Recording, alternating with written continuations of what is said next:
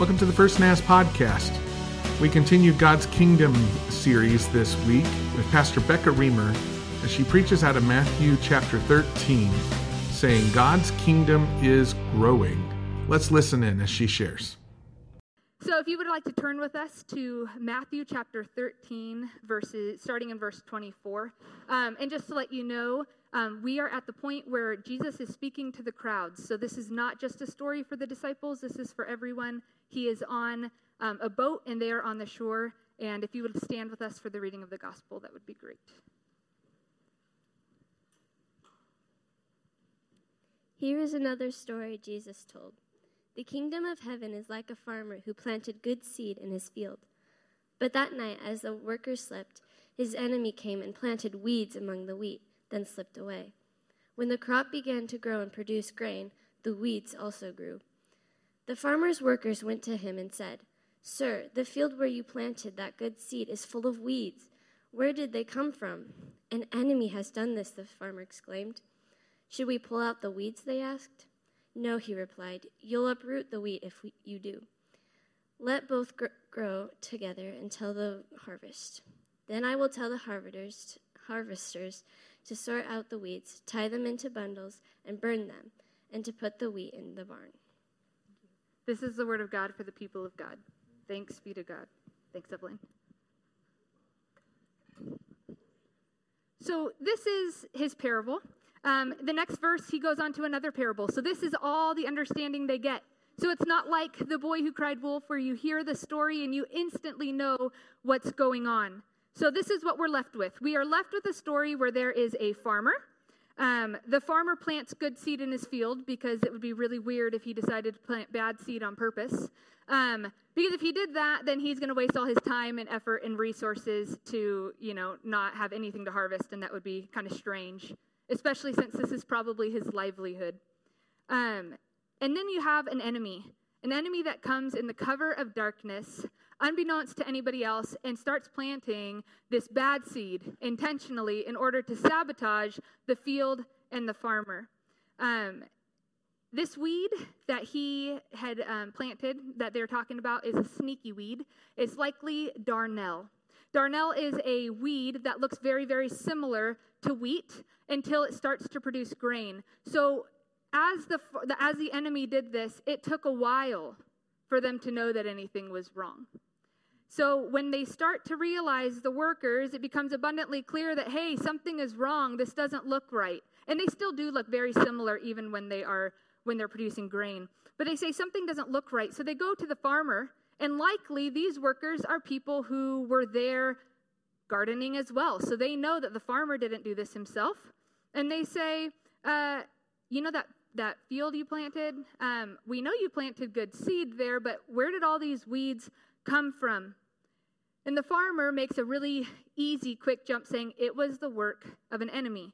Because an enemy who comes uninvited, unwelcome in the middle of the night to do this in order to sabotage, and that's the only thing he's doing, is coming to destroy, coming to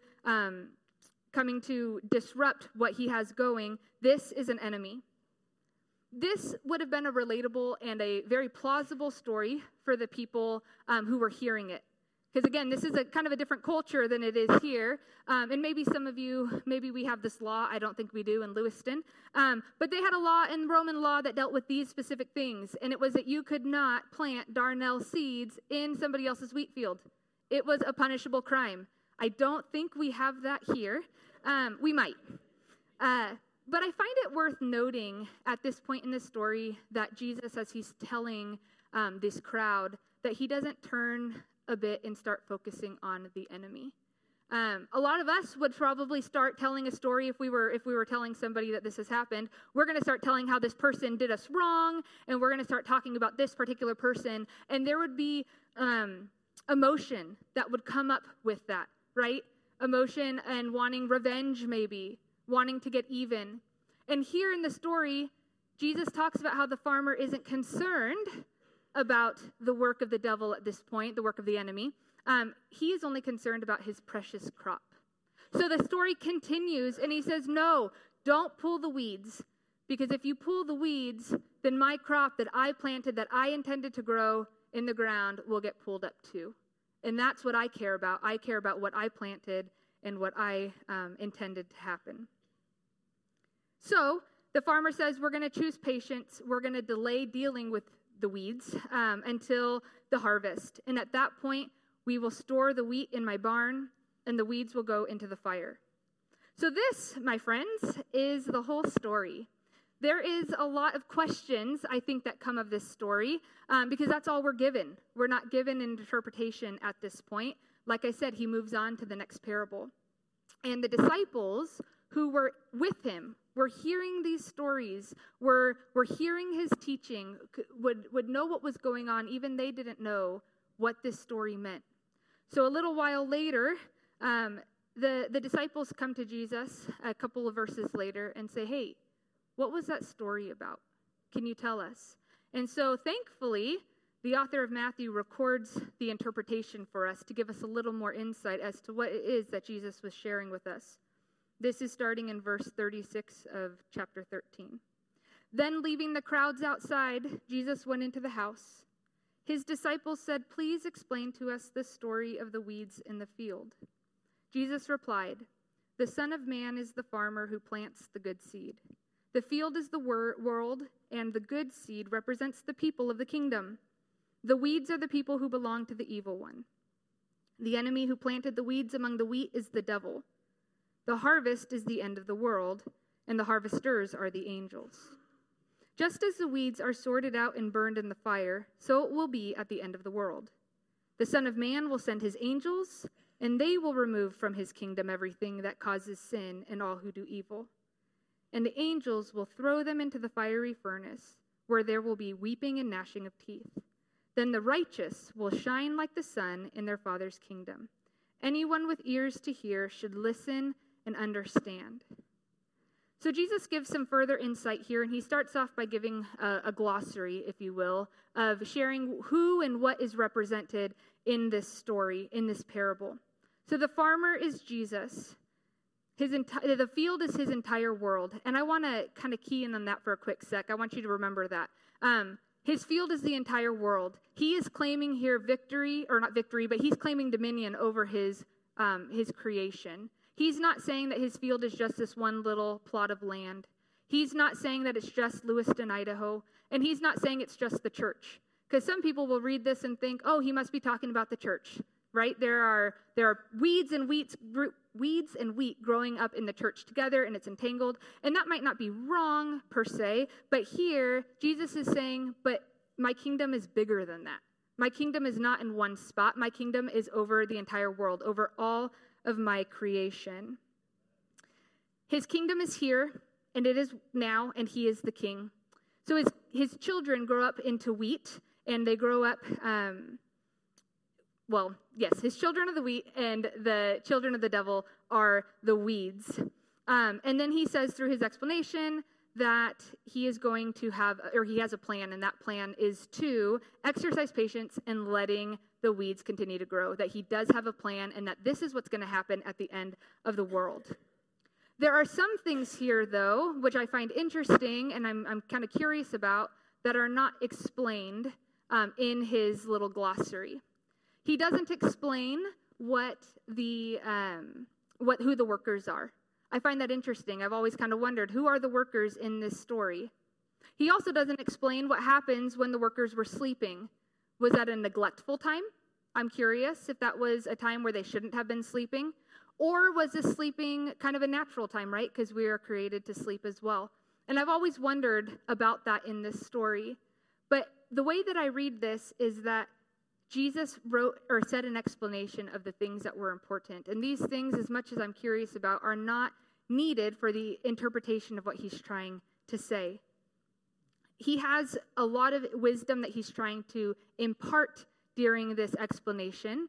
And I want to key in on 3 different things that we can read through this scripture that can help us today figure out what it means to live amongst the kingdom of God and how we can participate in it. So the first is God's kingdom is intended to grow.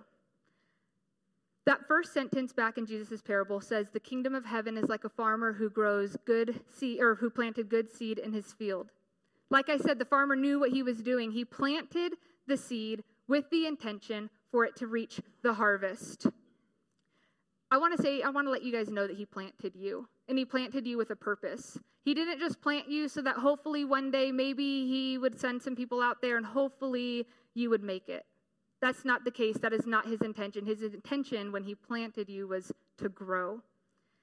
He wants you to fix your eyes on him and to be more and more like Jesus. I want to point out, and I think that this is pretty obvious, but I think that some people might need to hear this, that it's not the farmer that plants the weeds. That is something I've been kind of thinking about throughout this week of, God, where are you, right? We know that it is not God who plants the weeds. We know that the weeds, the evil that we experience in our lives, the evil that we see all around us when we're looking at the news, that is not the work of God. That is the work of the devil. And that's how he works. He is sneaky. He sows some evil here, and he sows some evil there and everywhere, so then we can take our eyes off of why we were intended to grow into God, and we take our eyes off of him and look at everything else. I think about people, and I think about the division that this creates. I think of the Pharisees. The Pharisees were people who took their eyes off of God, forgot their intention, which was to grow as people of God, and they decided to take Scripture and essentially hit people over the head with it. They wanted people to be on their side. They wanted people to look like them. They thought that they knew exactly what needed to happen to be people of God, but they weren't growing themselves because they took their eyes off of God. If we are so focused on telling other people that they are wrong instead of speaking Jesus, then we've missed what it is to be a child of God. I wrote this down here as we were singing. The very first verse of the song we sang a second ago, I Speak Jesus, is we speak Jesus over every heart and mind. We struggle at times to do that because sometimes we think it's our job to fix the problem of the evil in the world. Sometimes we think it's our job to point the finger because, here we are, we're supposed to grow, and I see that so-and-so and so-and-so is not growing, so now I'm going to start looking at them. And that's really what the Pharisees were doing, to the point where they were no longer growing the way that they were supposed to. We learn in the parable that we are not the judge of who is a wheat or a weed, and we learn that the people who are implementing God's divine judgment, which is the angels at the end, are also not the ones who are judging who is a wheat or a weed. Simply, they are doing what God has ordered them to do. And this is good news because it lifts the burden from us if we ever feel like we need to start pointing the finger at people, because that's not our job. That is not what we are intended for. Instead, we were intended to love God and to love others. Those are the two greatest commandments that Jesus had told us. These are the things that we should be doing to fulfill our purpose. And I'm not saying that we should just overlook or ignore injustices, because sometimes we do need to step up and humanize people who have been dismissed. Sometimes we need to stand up for people who can't stand up for themselves, because again, we are called to love God and love others. But if we're not speaking the name of Jesus in those situations, then we are missing something. We are severely missing something. Because when our eyes are affixed to Jesus, we remember that he is our sustainer. It's not us. He is our refuge in times of trouble. Again, that's not us. He is our hope for a future. It is he who gives us salvation. It's not us. So you can take that burden off of you if you feel like it is your job to save people, or it's your job to fix people. Because that's not our job. Our job is to continue to live in the love of God and the love of other people. And then as we do that, people come alongside of us and we can point them in the direction of Jesus, and we can say, look at this person who has saved me, and he can save you too. He can take you from that addiction, or he can take you from that evil that you were dealing with that is just so taking you to your core. Because it's not us, it's Jesus who does that. We are also told to, I was thinking about this. I told some people earlier today that I was kind of fuzzy on something, and as we were singing, I was thinking about this, and as we were doing our service. We are intended to grow individually, but we're also intended to grow as a family of God. Today has been a beautiful example of that. We had a new member of our church family who's only a couple months old come forward, and you could hear the resounding words in this church saying, we will be part of that. We are the church. We are not intended to grow just individually. We're not in the field planted by ourselves and all the weeds are around us and that's it. There is wheat all over as well, and we are part of that, and we should be growing together. And then we had laid hands on our brother, Pastor Ryan. Same thing. He is not alone in this. We are here to come together because we are in the field together. We are God's family together. And if we're not growing together, then again, we've missed the point. Because some people think that, I'm introverted, I'm just going to do my own thing, I believe in Jesus, life is good. But that was never the intention. You were never in the field by yourself. You are in a field full of people who are trying to grow in the same thing of being part of God's family and part of his kingdom. And his kingdom works when we are together. When we fix our eyes on things above and not on earthly things, we do continue to thrive right where God planted us, because we can stand firm on Jesus, our rock. The second thing is that God's kingdom is growing. Have you ever realized if something was too far gone in your life and you just wanted to put the kibosh on the whole thing? You're like, yep, this isn't going to work. A couple of weeks ago, actually a week and a half ago, my husband is really interested in space launches. And so he invited our family into this. Had no idea it was happening. I'm sure he told me like multiple times before. But he was on his phone and he was looking, and I was wondering, what are you so intently looking at? We were in the hotel room. We were at District Assembly. And we all gathered around, our 2 kids and us, and we're watching on my laptop this space launch. And for my kids, it was so exciting because this is something they've never seen before. And it's something that we were getting to watch live. And so it was really cool. We were there. The pre-checks had happened. The procedures, everything they needed to do in order to make sure that this rocket was going to launch had happened. And the countdown is happening. And I was watching it on my laptop, and we were a couple of seconds earlier than Aaron's phone because he still wanted a front row seat. So we were seeing what was happening before him.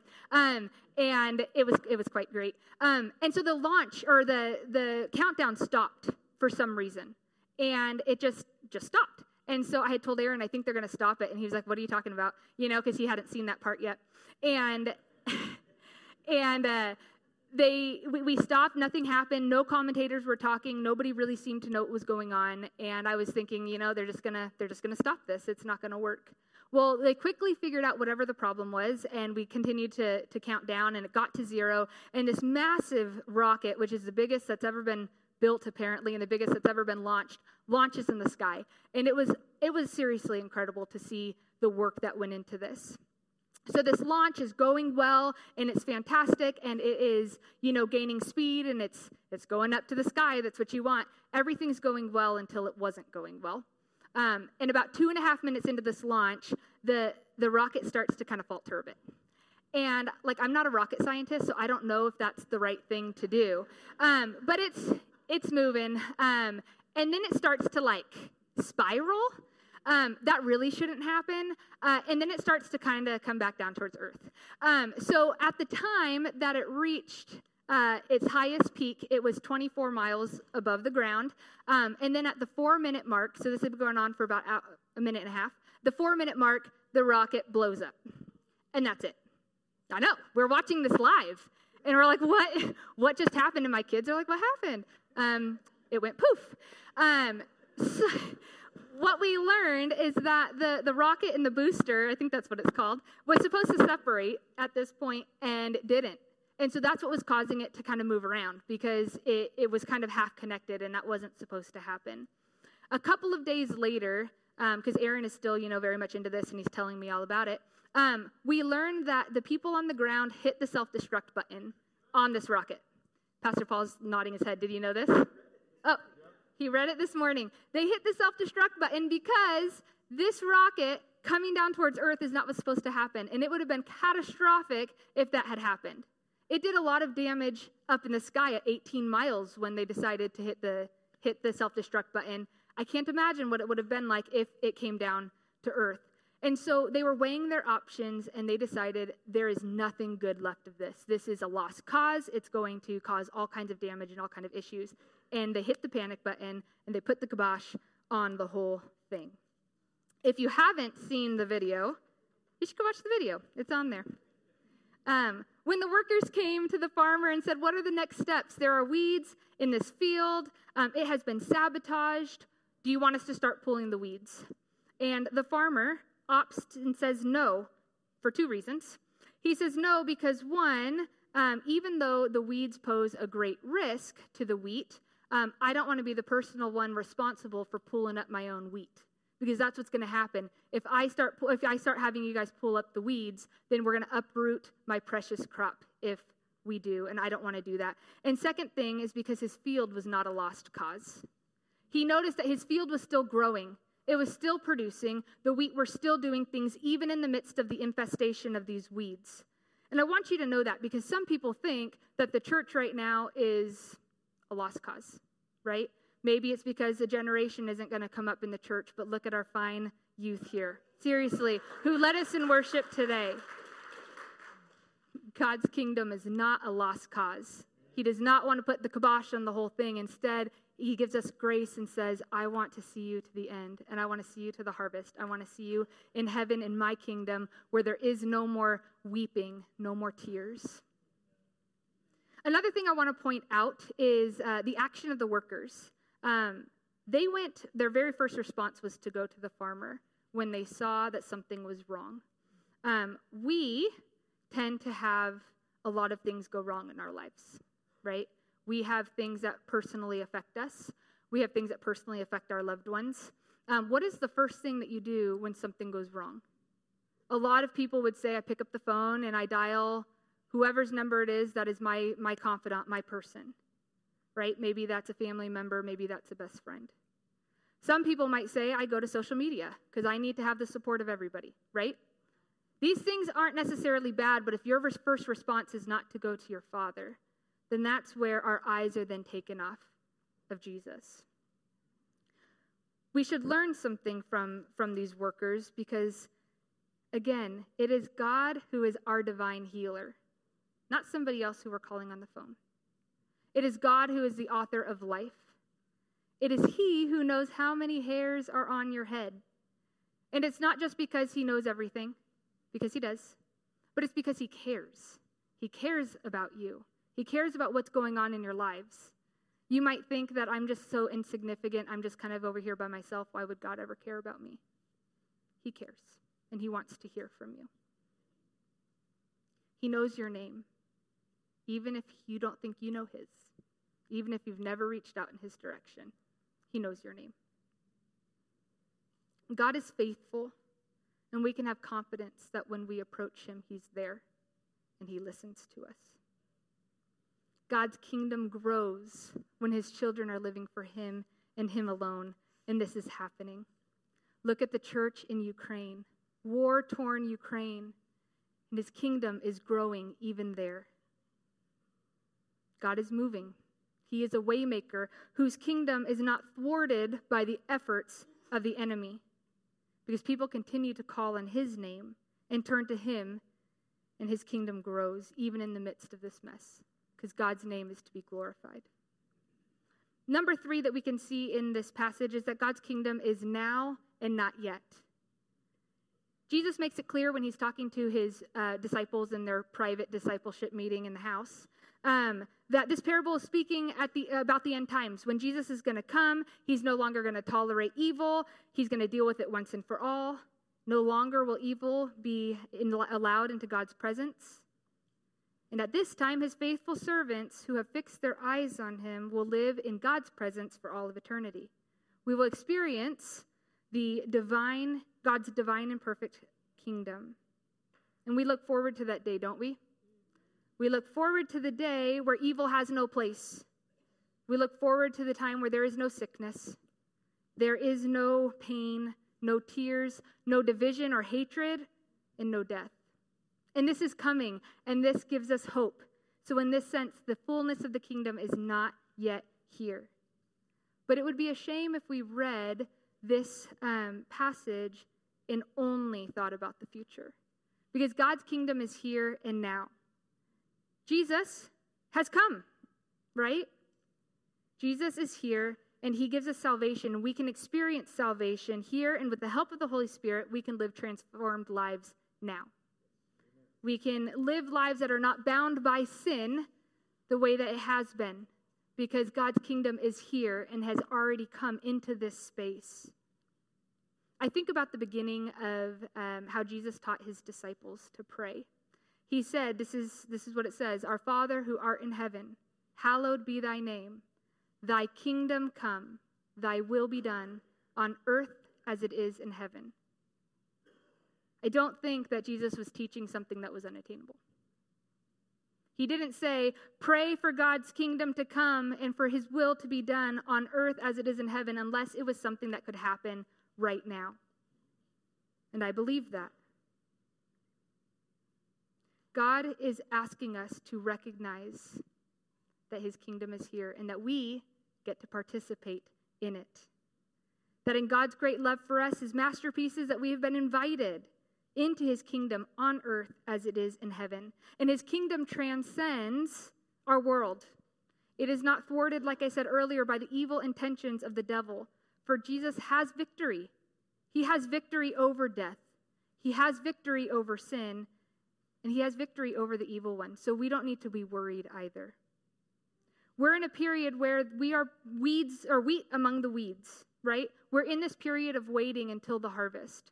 So we're here in the kingdom, but we haven't really seen it. But we know, as Jesus says in the book of John, that he has gone to prepare a place for us. That's what's happening right now. There is things that are happening. It's not like we look around and say, where's God? God is here. God is moving. God is in our midst. His kingdom has come to earth. Upon hearing this parable, when we hear that it's talking about the judgment day, how some will be in the farmer's barn and some will be burned, I hope that it stirs up in you the question of where you plan to be, where you think you will end up. If I were to ask you hypothetically, I don't want any answers, but if I were to ask you hypothetically, are you going to heaven? What would your answer be? How sure are you? You don't have to answer this. How sure are you? That second question is where I want to end here this morning. How sure are you that you're going to spend all of eternity in God's presence? Some of you might say, well, Pastor Becca, I hope I make it. I hope I've done enough, right? Or maybe you're saying, well, I'm not really sure. I come to church regularly. That's got to count for something, right? I want to let you know something. You can know with 100% assurance that you are going to heaven. You can know that. Because Jesus made a way when there was no way. And there is a way.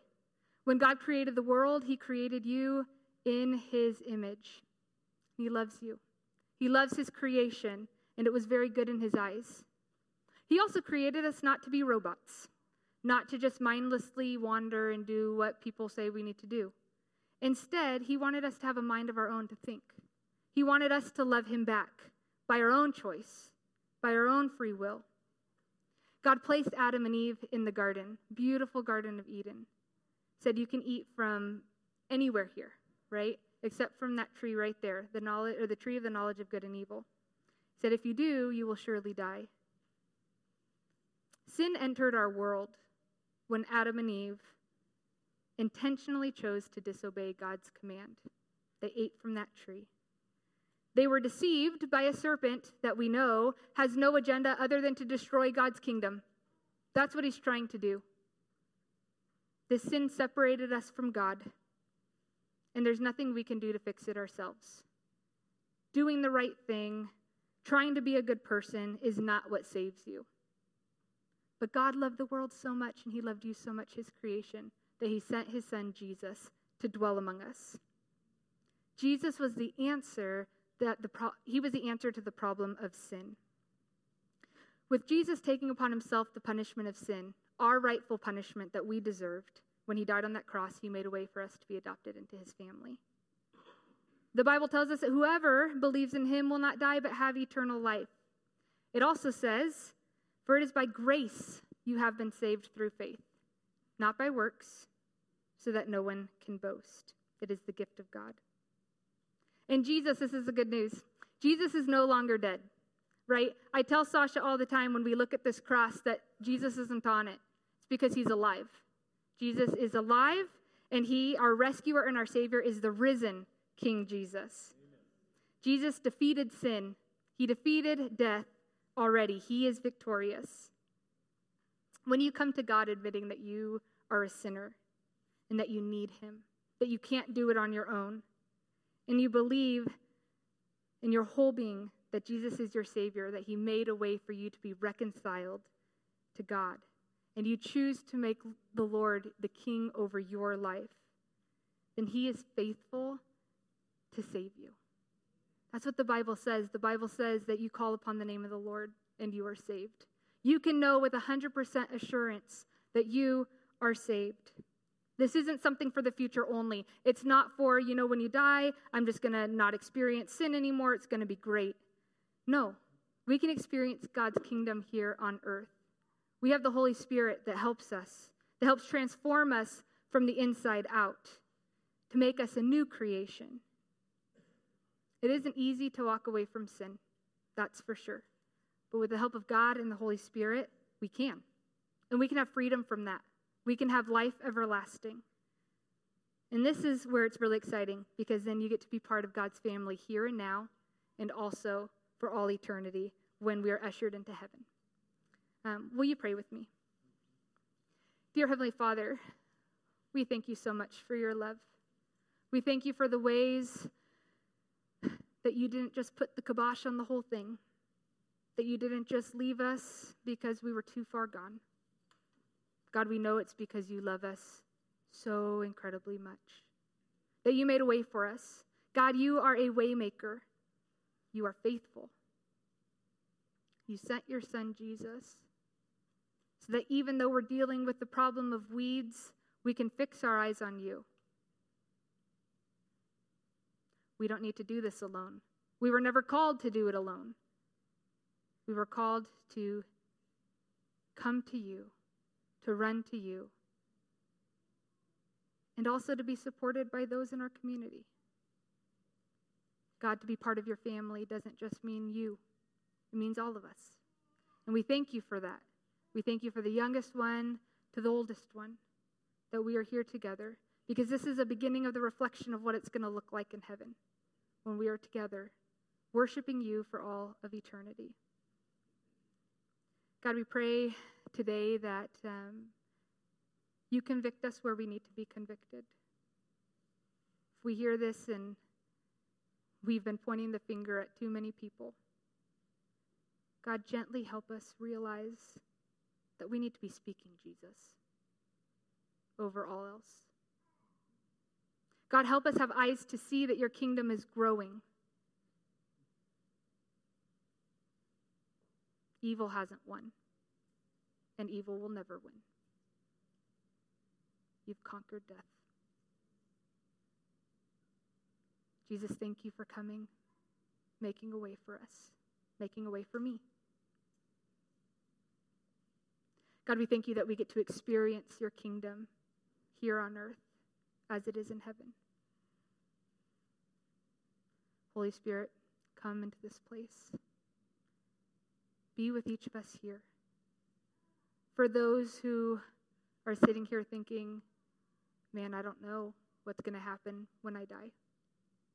God, may they feel your presence right now.